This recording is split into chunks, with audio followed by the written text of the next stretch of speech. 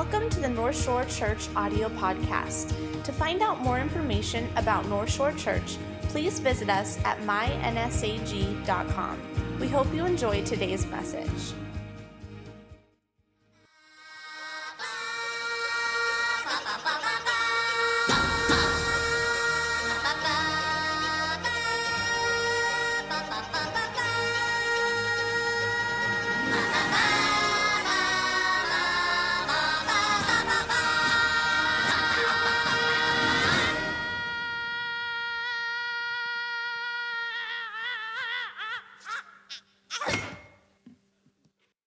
Awesome.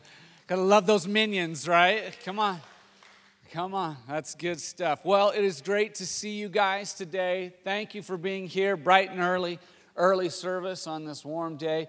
If this is your first time, welcome. To all of our guests, thank you for being here with us, and to our North Shore family. It is always a blessing to be with you guys. If you have your Bible, go ahead and open it up to Exodus chapter 17. Exodus chapter 17, we're going to get there in just a minute. This morning, we're in the second week of our series that we're calling Oscar Worthy.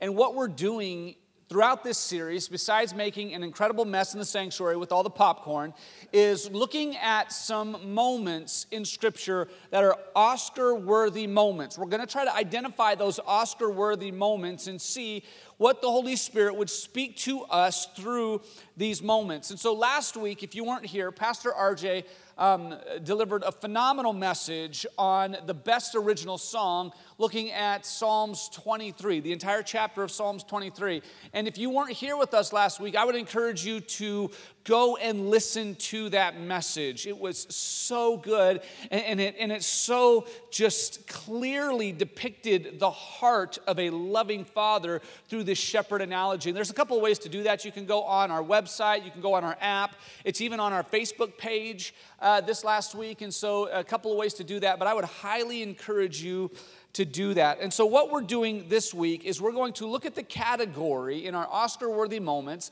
We're kind of breaking these up into like Oscar categories, and so the category that we're looking at this morning is the best supporting role. The best supporting role. And so again, we're just going to have a little bit of fun with this. So I have some pictures here this morning of some supporting role characters. Now, these aren't the lead guys. These are the support roles. And so what we're going to do is we're going to conduct a little bit of a test here this morning and see how good these support characters are at pointing to their hero, pointing to the lead character. So we're going to see if we can identify the hero through their supporting cast here this morning. And so this is kind of like your interaction time. This is kind of warming your vocal cords up for all the amens that are going to come later and the preach brothers. And so this is kind of just getting you ready to talk back to me. So we're going to show the support, and I don't want you to name that character, but tell me the lead character. So here we go. So this one, it kind of got there quicker. But okay, so somebody give me the lead character. Go ahead and shout it out. Han Solo. That one's pretty easy. There he is, right? So this is Samwise Gamgee. He made a promise, remember that? And his hero is, let me hear it. Frodo, obviously. It's Frodo. Okay, let's move on to the next one. Man, you guys are there. That's what I like that. I like that energy. It's me, we got Mario. the Mario. Okay, on this one, no, go back. We got to talk about this last one. It's me, Mario. This is in all of these, the first picture always kind of reminds me of RJ. And the second picture always kind of reminds me of me, right? Because, I'm the big brother. It's me, Mario. And every little brother knows that they're Luigi, and every big brother knows that they're Mario or Batman. It could go either way. So, okay, let's go on to the next one. Now listen, be careful. This is for all you sinners out there. Don't admit that you know this, all right? Be careful. Be careful. You don't want to be watching this filth. Okay, who's the guy with it? Obviously Wayne's World. Excellent. Party time, all that stuff. I just read that. I'd never seen the movie. Next. Okay. Spock. Who's the hero? We got this one. Okay, Captain Kirk, obviously. Captain's log, all that stuff. Okay, let's go on to the next one. Yeah, obviously. Although Although I think Tinkerbell's star has kind of, okay. You guys are going above. Okay, Aladdin, we got that one. We got it? There we go. Okay, let's go on to the next one. We got a couple of more. Holler it out. Woody, there we go. Woody's the hero. We got one more? We got one more. Let's do this. This will be our last one right here. We got Doc Brown, Emmett Brown there. The hero is obviously Marty McFly. Right on. So I believe we were supposed to have floating skateboards by now, right? How many of you just desperately wanted one of those? Like you could not wait to get your hands on one of those things. I was the same way, man. I needed one of those little hoverboards. Even if it was like a Fisher-Price girl one, I still wanted it. But we got this. None of these heroes that we see on here would have been who they are without their supporting cast. We know that. So what we're going to do is, in this message today, we are going to look at the supporting role, the best supporting role. And so if we had an Oscar to give to a biblical supporting role, we would give it to the best supporting role. The Oscar for the best supporting role would go to Aaron and Hur. Aaron and Hur. Now, I know most of you guys are saying, like, who is that? Like, they aren't, like, I don't remember them from Sunday school. Those aren't, like, the first Bible story, like, heroes that you would think of. But we're going to give our Oscar this morning to Aaron and Hur. Now, let me tell you a little bit about these guys. Now, because they are supporting role, they're going to get probably about 3 minutes of sermon time today, okay? But that's kind of the way it goes. The supporting role doesn't always get a lot of time. So they're going to get about 3 minutes. And so let me set some context up. Let us get there for a second. But it's very important for us to see sort of how they build into this and where we fit in our role in the kingdom of God and in His story that we're a part of. So in this, the nation of Israel, who we talk about oftentimes in the Old Testament, they have just come out of Egyptian slavery, and so they are a free nation again, and they are getting ready to experience their first battle as a free nation. Living in slavery for 400 years, they haven't really operated with freedom, and so they haven't fought any other nations, and they're getting ready to fight a battle. And what we're going to see is that these two men, Aaron and Hur, are going to play a very important role in gaining and getting the victory for this battle. Now, this role that they're going to play seems small. It seems very unimportant. They don't pick up a sword in any way, shape, or form, but we're going to see that their actions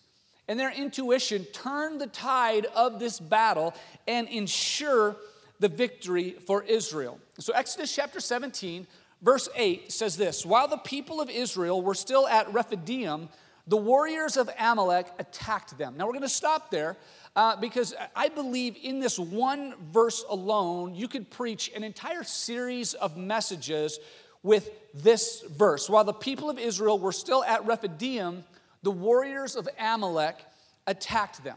So let's go back, Exodus 17, verse 1, and get some context of what's going on at Rephidim. It says this: at the Lord's command, whose command? At the Lord's command, the whole community of Israel left the wilderness of sin, which it wasn't like that was a place where everybody was sinning and they were doing bad things like all you guys who watch Wayne's World. It was like this area of like Sinai, okay? They were close to Mount Sinai. So they left this wilderness of sin and moved from place to place. Wherever the pillar of cloud and the pillar of fire led them, the people of God would follow. Eventually, they camped at Rephidim. But there was no water there for the people to drink. So God leads the people to this place of Rephidim. He looks around and he says, hey, this is a great place to set up camp. Let's camp here. And so the pillar of cloud stops, and that means that it was time for everybody to settle, to pitch their tents, to get comfortable. And you look at this, and it seems like God had forgotten one very important detail. Like God needs to be thinking through some of this stuff a little bit better, right? I mean, he needs to pay attention to what's going on around him.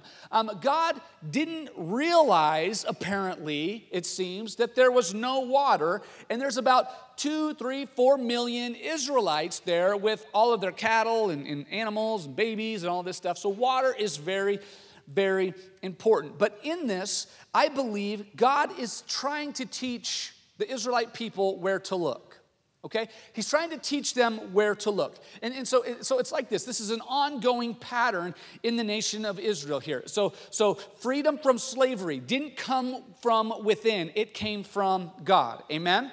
So when they were in bondage in Egypt, they needed to begin to look up. And when they cried out to God, God began to intervene. So salvation from the Egyptian army. After the Israelites were let go, they went up to the Red Sea. They had the Red Sea in front of them. The Egyptian army was coming behind them. They were mad that they let them go. They were going to come recapture them and bring them back into slavery and probably kill a few just for good measure to make sure that they know, like, knock this off, this garbage of getting set free. And so they were in a really bad place, stuck between the Red Sea and the Egyptian army. They needed a hero. They needed salvation. Salvation didn't come from within. It came from above. When Moses lifted his staff and the Red Sea split across, they walked across on dry ground, and then the Red Sea closed on the Egyptian army. Salvation, again, comes from above. When they're walking around in the desert, in the desert there, they had no food. And so God feeds them every day with this bread from heaven, from manna. Again, food doesn't come from within. It doesn't come from their efforts and their ingenuity and their ability to plant and grow food in a desert. It came from above. Even their direction, where they were supposed to go in this journey in the wilderness, came from above. And so what God is trying to teach these broken people is He wants them to look to Him for everything. God wants His broken people to know that if there is anything they need, they should first and foremost look to Him. Now, I want to talk to you about this for just a second, because oftentimes when we have worship services like we did, and the songs and the Holy Spirit, it feels like His presence is here. There is about an hour and a half in our week where we look to God first. But it seems like the rest of the week we'll look to everything else for our supply, everything else for our source, everything else for our provision. I feel like there's probably some of you here this morning and you're searching for something. Like there's a nagging inside of you. I mean, you're looking for something. You need something. I want to tell you this morning that whatever it is you're looking for, whatever it is you need, you will ultimately find that in Jesus by looking to Him. By looking up. When you begin to learn to look up, no matter what the situation, you will find your answer. You will find your provision. You're looking for salvation? Look up. Look to Jesus. If you're looking for adventure, and this doesn't sound very spiritual at all. Maybe things are going really well in your life. Maybe you got plenty of money. Maybe your relationships are strong and you're just bored. You need some adventure. You want some adventure? Look to Jesus. I mean, you think of the disciples and what Jesus called the disciples to. Man, there was a spirit of adventure. There was adventure that followed them every step of the way. Man, you will not be bored if you follow Jesus closely. You will not be bored if you follow Jesus closely. There's some of the old believers called the Holy Spirit the wild goose because He was always on the move. Right? You will not be bored if you follow Jesus closely. Maybe you're here looking for purpose. You just don't have a whole lot of purpose. Look to Jesus. Jesus will give you purpose. Maybe you're looking for joy. You don't have joy. Look to Jesus. He'll give you joy. Direction. Look to Jesus. Maybe you need some relational help. You know, maybe your relationships aren't strong. You want some real strong, healthy human relationships. Man, you won't find real healthy human relationships if you don't invite Jesus into that process. How many of you know what I'm talking about? Maybe you need some power in your life. Maybe you just need to know that there is somebody, something, someone greater than you. Look to Jesus. You will find power that you never thought possible when you look to Jesus. You need freedom? Look to Jesus. You need hope? Look to Jesus. I think that even today, God is still trying to show a broken people, us, where to look. Look to Jesus. Look to Jesus. So what happens in the story is God leads the people to Rephidim, knowing that there's no water there. And this wasn't a mistake. This wasn't an oversight. God leads them there because he wants the people to continue to look to him. In essence, he's saying, hey, stop looking to the ground. Stop trying to dig wells because you're not going to get water from there. You are going to get water from me. Look to the heavens. It's as if God was saying, I need you to know you're special. I need you to know you're special. You're not just a people, you're my people. You're not just a people, you're my people. I need you to know that today too. That God would say this to you, that the Holy Spirit would say this to you. There's somebody who's feeling less than here this morning. You're feeling small. You're feeling forgotten. You're feeling like God doesn't know you or care about you. I think he would say this to you this morning. You're not just a people, you are my people. You're a part of my family. And God was trying to get the Hebrew people to understand this. Sometimes God will lead you to a dry and weary and exhausting place on purpose because he wants you to look to him. He wants to remind you that he and he alone is your source. He wants to remind you that he and he alone is your provision. It's not your paycheck, right? It's not your pension. It's not your government. Thank the Lord. It's not your insurance. It's not your stock portfolio. It's not your career. God is your source. And with him, there's nothing that you will ever be in need of. But what the people of God did in the Old Testament is they continued to look to something else rather than God for their supply. And so they get to this place at Rephidim. They look around. There's absolutely no water. They need water. And instead of responding the way that God is training them to respond, to look to him, because God has already done some amazing things, they begin to complain. These people begin to complain. And they complain to Moses about Moses, right? They complain to Moses about Moses, which is accurate. It's a perfect picture of what leadership looks like, okay? If you desire a position of leadership in any way, shape, or form, and anybody who exists within their company in a position of leadership, you know that this is true. You know that when people complain to you about you, that you have elevated yourself to a position of leadership. How many of you know what I'm talking about, right? Come on. They're not just going to complain about somebody else. You're not like a peer where somebody else is like, man, that guy is an idiot. You know, Pastor Chris is a moron. Why does he do the things he do? When people actually come to you and complain to you about you, you're like, wow, I have arrived. Like, I am there. I got it. Man, everything I've ever dreamed, here it is, right here. And so people begin to complain to Moses about Moses, and things get really weird. And so they go to Moses and they say, give us some water. We need water. You have to give us something to drink. And so they complain to Moses about Moses, and then they complain about Moses to everybody else. Moses, this idiot, this moron, he led us out here into the desert. Now what are we supposed to do? Right? I mean, at least in Egypt, we had water to drink and we had food to eat. But out here, I mean, they beat us and they kept us a slave. But Moses is going to kill us. This idiot doesn't have a clue what he's even doing. How is he going to get us enough water for a couple million people to drink? I mean, this guy, what is he doing? And they say it about Moses and to Moses. They tell him, you're worse than Pharaoh. You're worse than the Egyptians. You're going to get us all killed. Moses, you see, the difference between Moses and the people was that when problems came, Moses knew where to take them. When problems came, Moses knew where to take his issues. They took their problems to Moses. Moses takes his problems to God. But Moses doesn't complain to God about the lack of water. Moses complains to God about the people. He's like, man, these people are crazy. Which often happens in spiritual leadership. Dear Lord, these people are crazy. He tells God, these people are crazy. They're driving me crazy. And God gives Moses this plan. He says, okay, Moses, this is what I want you to do. I want you to take some of the elders with you, the elders of Israel, take the leaders of Israel, take them with you, and take your staff. Make sure you have your staff in your hand. That same staff that you had in Egypt, that same staff that you threw on the ground and it turned into a serpent and ate the Egyptians' snakes.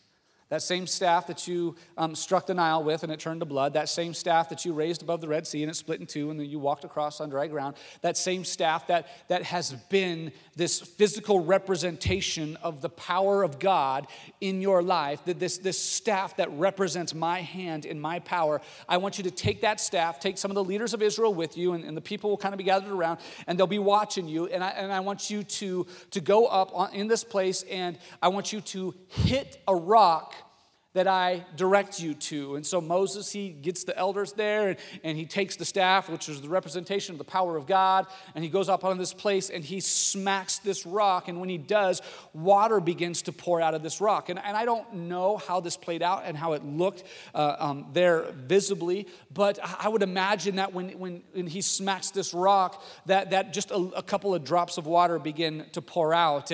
And as what usually happens when God begins to move amongst people is that God begins to move subtly and then it begins to rush. And so I would imagine that there is just a couple of drops come out and the people are like, great, what's this going to do for a couple million people, right? I mean, we all get our tongue wet. I mean, and then that water begins to come out a little bit more aggressive and a little bit more aggressive, and then it turns into a little trickle, then a stream, then a river, then a lake, and it's big enough to feed several, or to quench the thirst of several million people. You know, just this awesome, amazing miracle. And God again was trying to show the people that he would be their source, that he would be their supply, that he would be their salvation. Moses was the mouthpiece, sure, but it wasn't Moses. It was the power of God available for the people of God. Take the staff. Take the power of God. And when the power of God is available to the people of God, there will be nothing that is impossible. And it will be more than a song. It will be our heartbeat. When we begin to look to God and trust the power of God, we know that he is our source and nothing is impossible. There's nothing that the people of Israel were in need of. But they kept looking to all of these other things. Can anybody relate to this? Like, man, there is nothing that we're in need of because we have access to the Holy Spirit. We have access to intimacy and relationship with God like nobody ever before. And we're constantly looking to other things for our source and for our supply. And what's interesting is in this place of Rephidim, though God did this amazing miracle, and it was absolutely God. There wasn't this much water. This much water couldn't be contained in this rock to quench the thirst of a million. It was God. It was supernatural. And though God did this amazing miracle, Moses called the place Meribah, which means arguing. Think about this. This place was marked by complaining. It was marked by bitterness. It was marked by open displays of hostility. It was marked by challenges to spiritual leadership. The people were full of doubt, anger, fear, and frustration. There was this massive amount of inner conflict. They were really a nation and a house divided. And this is when the enemy attacked. Scripture says, again, go back to that verse here, 17:8. While the people of Israel were still at Rephidim, the warriors of Amalek attacked. This, in the midst of division, is when the enemy attacked. Of course he did, right? Of course the enemy attacked at this point. The enemy knows when you are at your weakest, and that's when he's going to attack. The enemy will always mount an attack on when there is turmoil within. This is true in your family. In your family, when there's internal strife, when there's internal tension, this is essentially the green light for the enemy to advance in your life. While you're camped at Rephidim, the enemy is going to advance. This is true in your marriage. In your marriage, in your relationship with your spouse, in those times where there's open hostility, when there's unforgiveness, when there's bitterness, when there's unkind conversation. I think a lot of tension in marriage could be alleviated if you just learn how to be nice to each other. You know, just talk nice. Just say nice things. Stop yelling at each other. Stop belittling each other. Because it's in those moments when there's internal conflict that the enemy begins to attack. And he attacks different ways. Maybe he'll attack with opportunity for a affair, or he'll attack your finances, or he'll attack your health. But when internal strength erodes, external attacks will always come.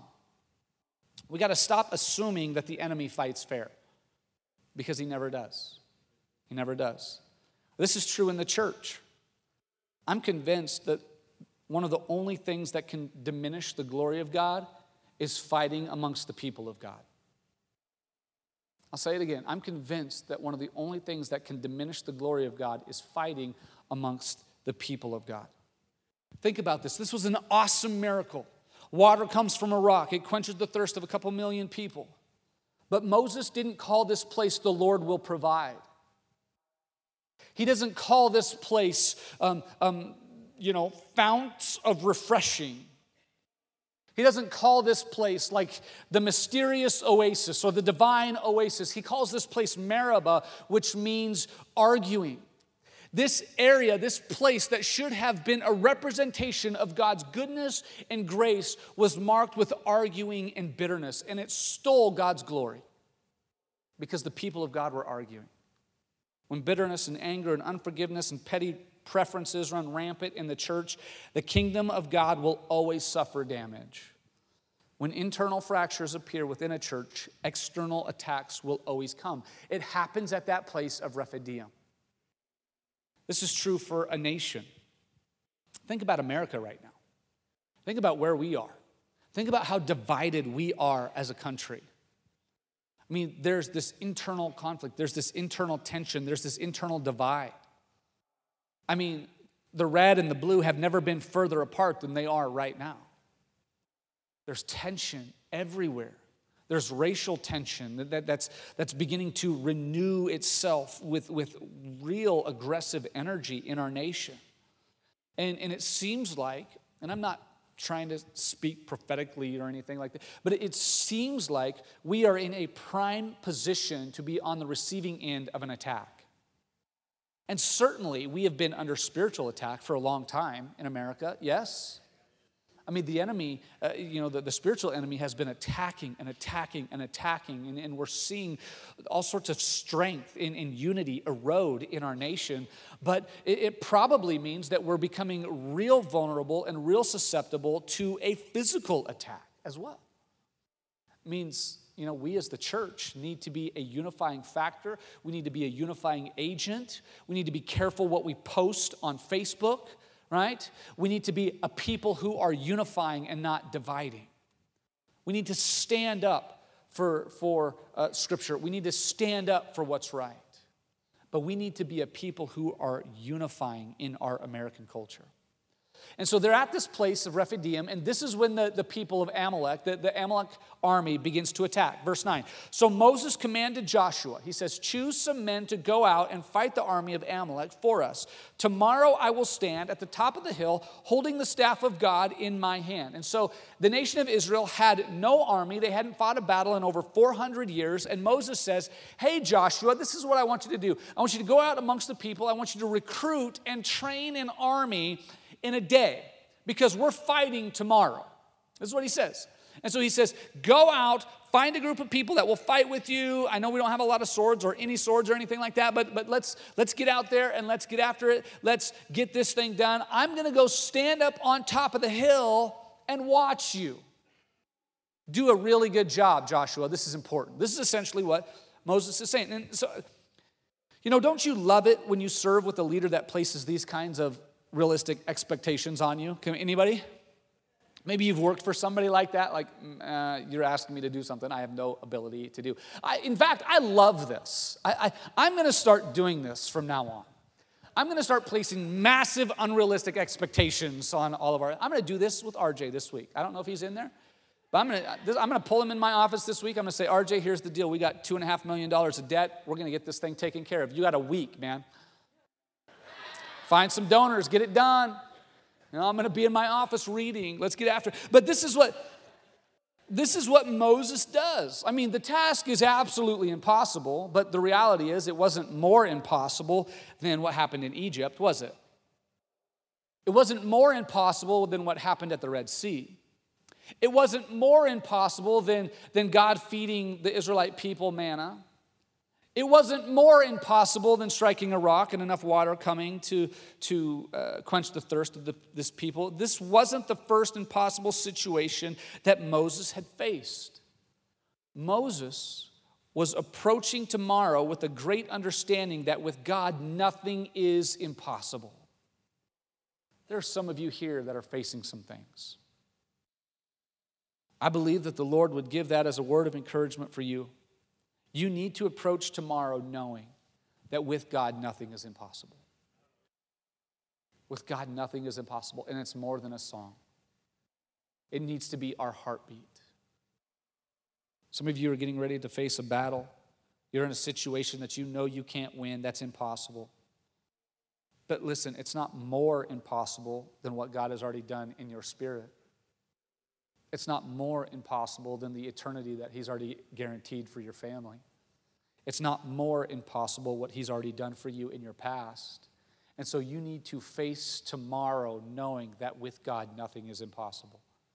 Some of you are sick physically. You are in a bad spot relationally. Some of you just need a healing and a divine touch. Know that with God, nothing is impossible. It's more than a song. It's more than a song. And so this is what was asked to do. So verse 10. So Joshua did what Moses had commanded and fought the army of Amalek. So he recruited an army, he trained them like half a day, and they went out the next day and they fought the army of Amalek. Meanwhile, Moses, Aaron, and Hur climbed to the top of a nearby hill. So finally, we're over halfway through the message, and Aaron and Hur get mentioned for the first time. But here's the deal. They're just supporting role. They're just supporting cast. And just think about this for a second. Imagine how effective we would be in advancing the kingdom of God if we were okay carrying a supporting role. Imagine if we didn't fight for spotlight or fight for attention or fight for a role, whatever that role is, big or small. Imagine how effective we could be for the kingdom of God if we were all just okay with the role that God had given us. You may be here this morning, you may be thinking, you know what? I don't play a big role in this whole God thing. I'm not a pastor. I don't get paid. I'm not a ministry leader anywhere. My role is very, very small. I have a small role in this anyway, so what does it really matter whether or not I do it? My role is so small. Now, I'm not going to lie to you. I want to encourage you, but I'm not going to lie to you this morning and say, no, come on, don't think that way. Your role is really big. No. Because the reality is, all of our roles are very small, yes? And think how freeing this is. We play a very small supporting role. None of us have big roles. You have a small role. I have a small role. Billy Graham has a small role in the kingdom of God, yes? We all play supporting roles in this. But if you're faithful and you're willing and obedient, God can and will use your small role for His divine purposes. He just will. Like we used to sing the song when I was younger in youth group, I want to dream big dreams, accomplish great things, climb many mountains for God. And I think sometimes for me, I want to be encouraged. I want to dream big, but I think sometimes that sets unrealistic expectations in my life. And the song wouldn't sound so great, and it wouldn't encourage my heart as much if it was, I want to just be faithful every day. But that's the reality of it. I don't care if it's big things. I just want to be faithful in small things. God, I want to be faithful in small things. Don't you want to dream big? Well, maybe, but I want to be faithful in small things. I just want to play my supporting role well. And if I get like 20 minutes of airtime or 20 seconds of airtime, I don't care. I just want to be faithful in my small role. When we went to Africa several years ago, there to plant some churches, the missionary we were there with, he allowed us to share testimonies through an interpreter. I even preached on Sunday morning, the very first Sunday that this church was open. I preached through an interpreter. The message wasn't good at all. It was a terrible message. I couldn't connect to the people. They were just sitting there staring at me, very unresponsive. And in fact, it was a little bit better than the message I'm preaching today. So, but that's how it goes sometimes, right? And so I wasn't able to connect with them. Like I said, it wasn't very good. The missionary was kind of just throwing me a bone, trying to make me feel important. It wasn't until later that I finally discovered what my role there was. He didn't tell me, the missionary didn't tell me what it was. I had to figure it out on my own. And my role there, our role there, on that missions trip was very simple. It was to be a white person. That was it. And you're like, do I laugh at that? Or, I don't know. But that was our role, to be white. And I play that role very well, right? I'm a natural. I'm a white guy. But that's what it was. So we were in this African village, and white people show up. These 3 white people show up.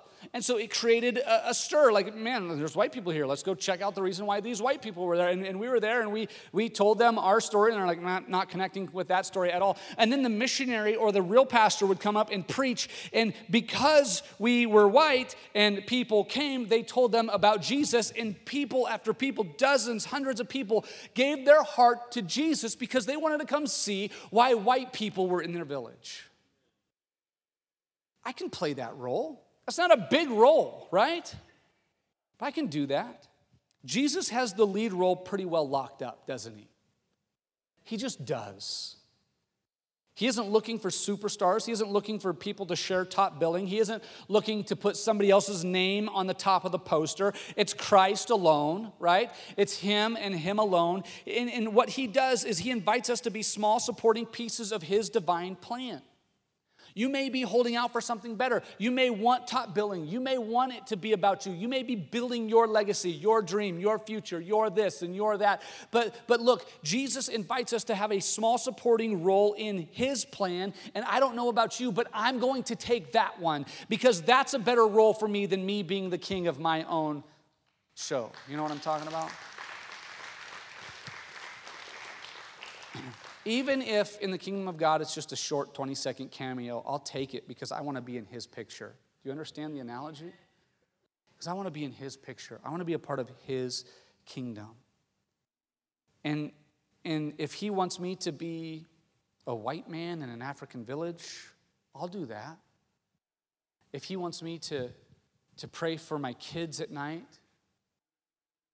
I can do that.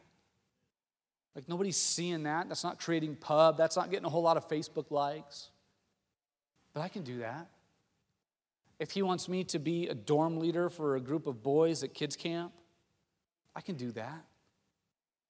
And through it, think, man, God, what's the point of this? All I'm doing is breaking up fights and telling people, stop squirting each other with that invisible ink, right? They should ban invisible ink from kids camp. Man. But in that, I'm thinking, God, I mean, what's the point? What's the purpose here? Like, what am I doing? This doesn't feel like it has any real impact, but it's creating an opportunity and an environment for those boys to go to connect with Jesus that in a way that has the potential to change their life forever. It may not change the world. Listen, it may not change the world, but it may change their life forever.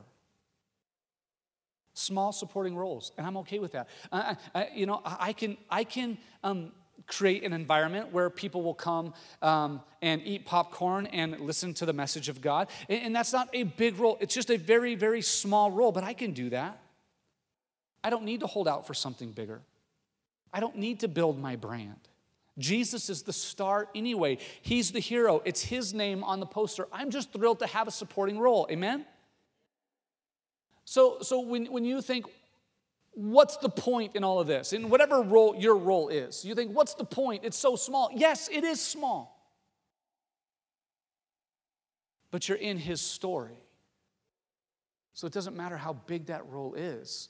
Play that small role. Be faithful in that small role. And that doesn't even guarantee you'll get a bigger role.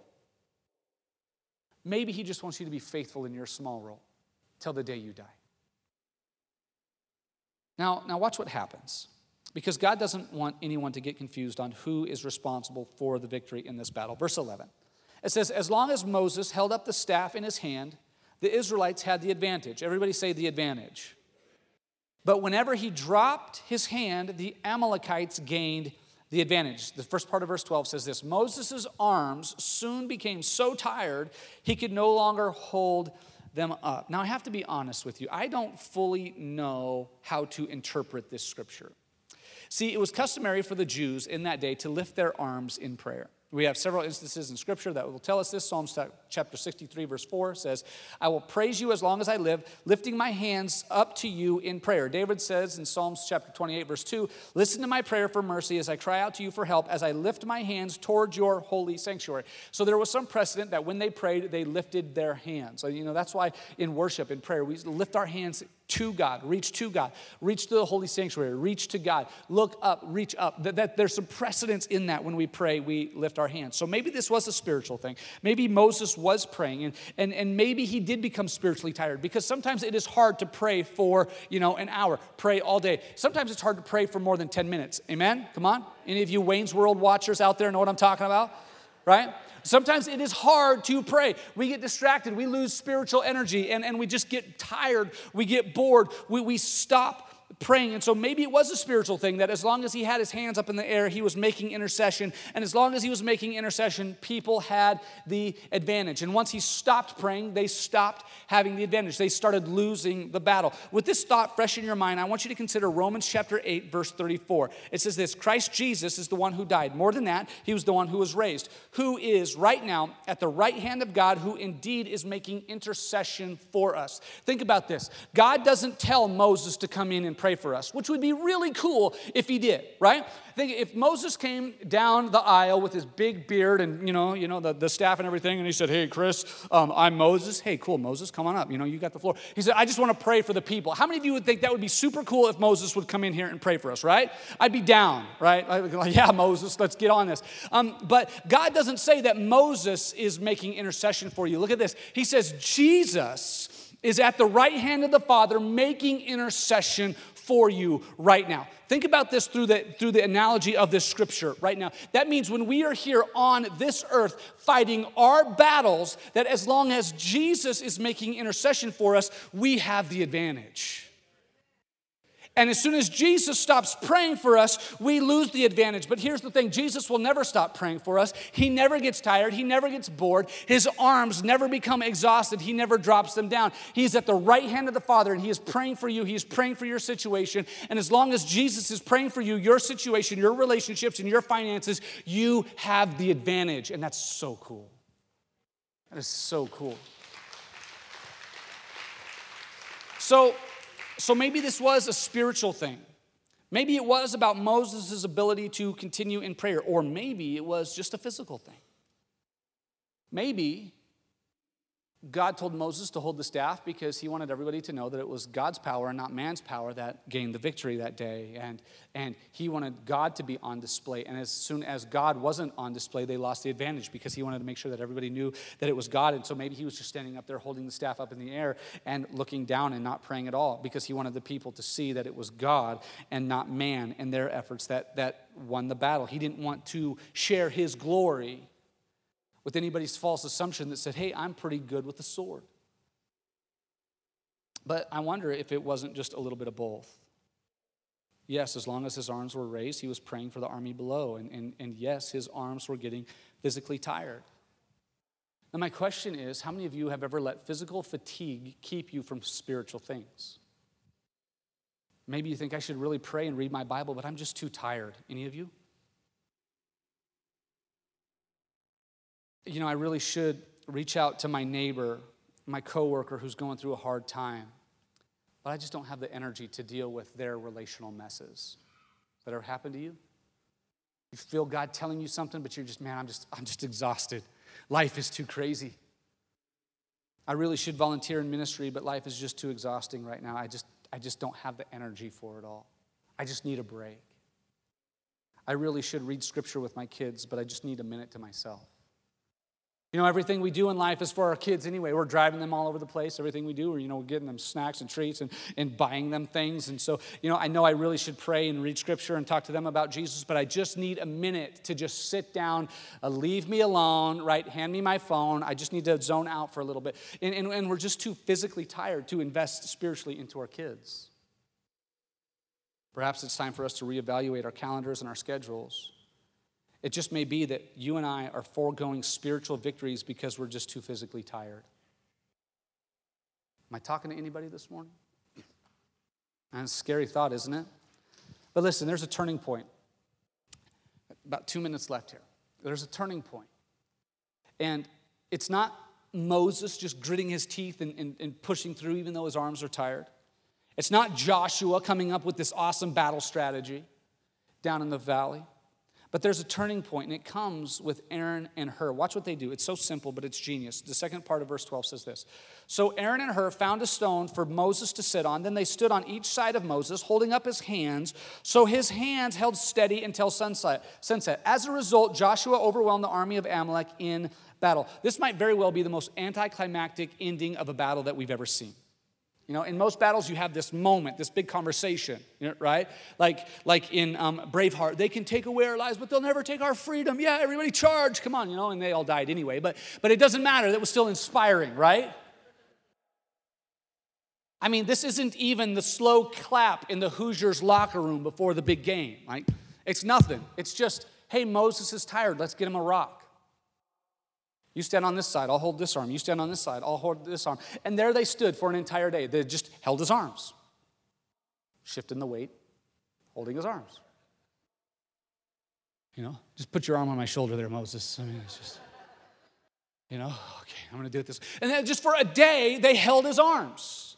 Right? They didn't overcomplicate things. This was so boring. Moses is tired. His arms are getting sore. You stand here. I'll stand here. Let's get him a rock. Let's just do this. And because Aaron and Hur saw a need and met a need, the people of God survived the battle.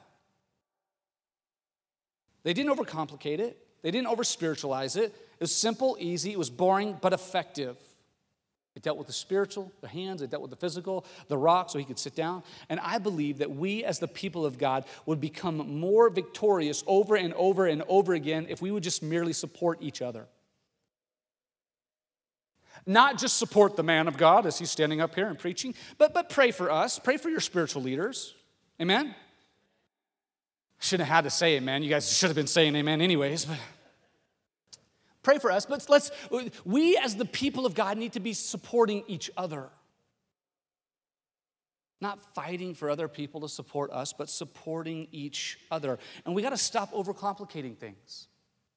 You see somebody in need and you have some ability to meet a need, meet the need. You see somebody in need spiritually and you have an ability to speak into their life, to pray for them, to speak a word of encouragement or a word of knowledge over them, then operate in those gifts. Let's not overcomplicate things. Let's just operate in the abilities that we have. Can you be a rock? Be a rock. Can you hold somebody's hands up? Hold somebody's hands up. Can you play the piano? Then play the piano. We need to be there to support each other. And I want to close with this thought as you guys stand to your feet. What made Aaron and Hur Oscar-worthy was their effort and their ability to redirect the focus. They weren't Oscar-worthy because they were awesome and they were standing at attention. They weren't Oscar-worthy because they ripped the staff out of Moses' hand. They were Oscar-worthy because they were able to redirect people's attention, not to a tired Moses, but to a Moses with the staff in his hand lifted high. Their role was to put Moses front and center and the power of God on display for all to see. Their role was to say, even when the spiritual leader's strength fails, God is still powerful.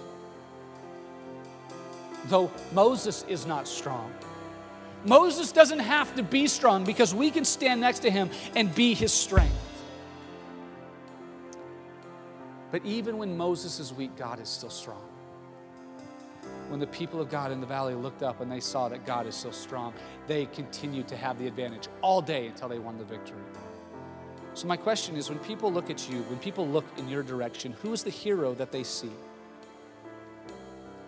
When we look at Chewbacca, we don't think of him, we think of Han Solo. When we look at Spock, we don't think of him, we think of Captain Kirk. When people look at you, who is the hero that they see? If you're the hero that they see, you're going to let them down and you're going to fail miserably in your life. But if as they look in your direction, they see King Jesus, that's a role that I want to play. I can do that. I can fill that role because there's no pressure. Man, isn't this freeing? When we realize that our role is just to support the kingdom of God and to support the King of Kings, I hope that my actions put Jesus on display. I hope that my attitude puts Jesus on display. I don't want a lead role. I don't need a lead. I don't want my name on the poster. That's too much pressure. I just want to be faithful in the small role that God has given me. Bow your heads, close your eyes all across. We hope you enjoyed today's message. If you would like to connect with us, or if you want more information about North Shore Church, please visit us at mynsag.com.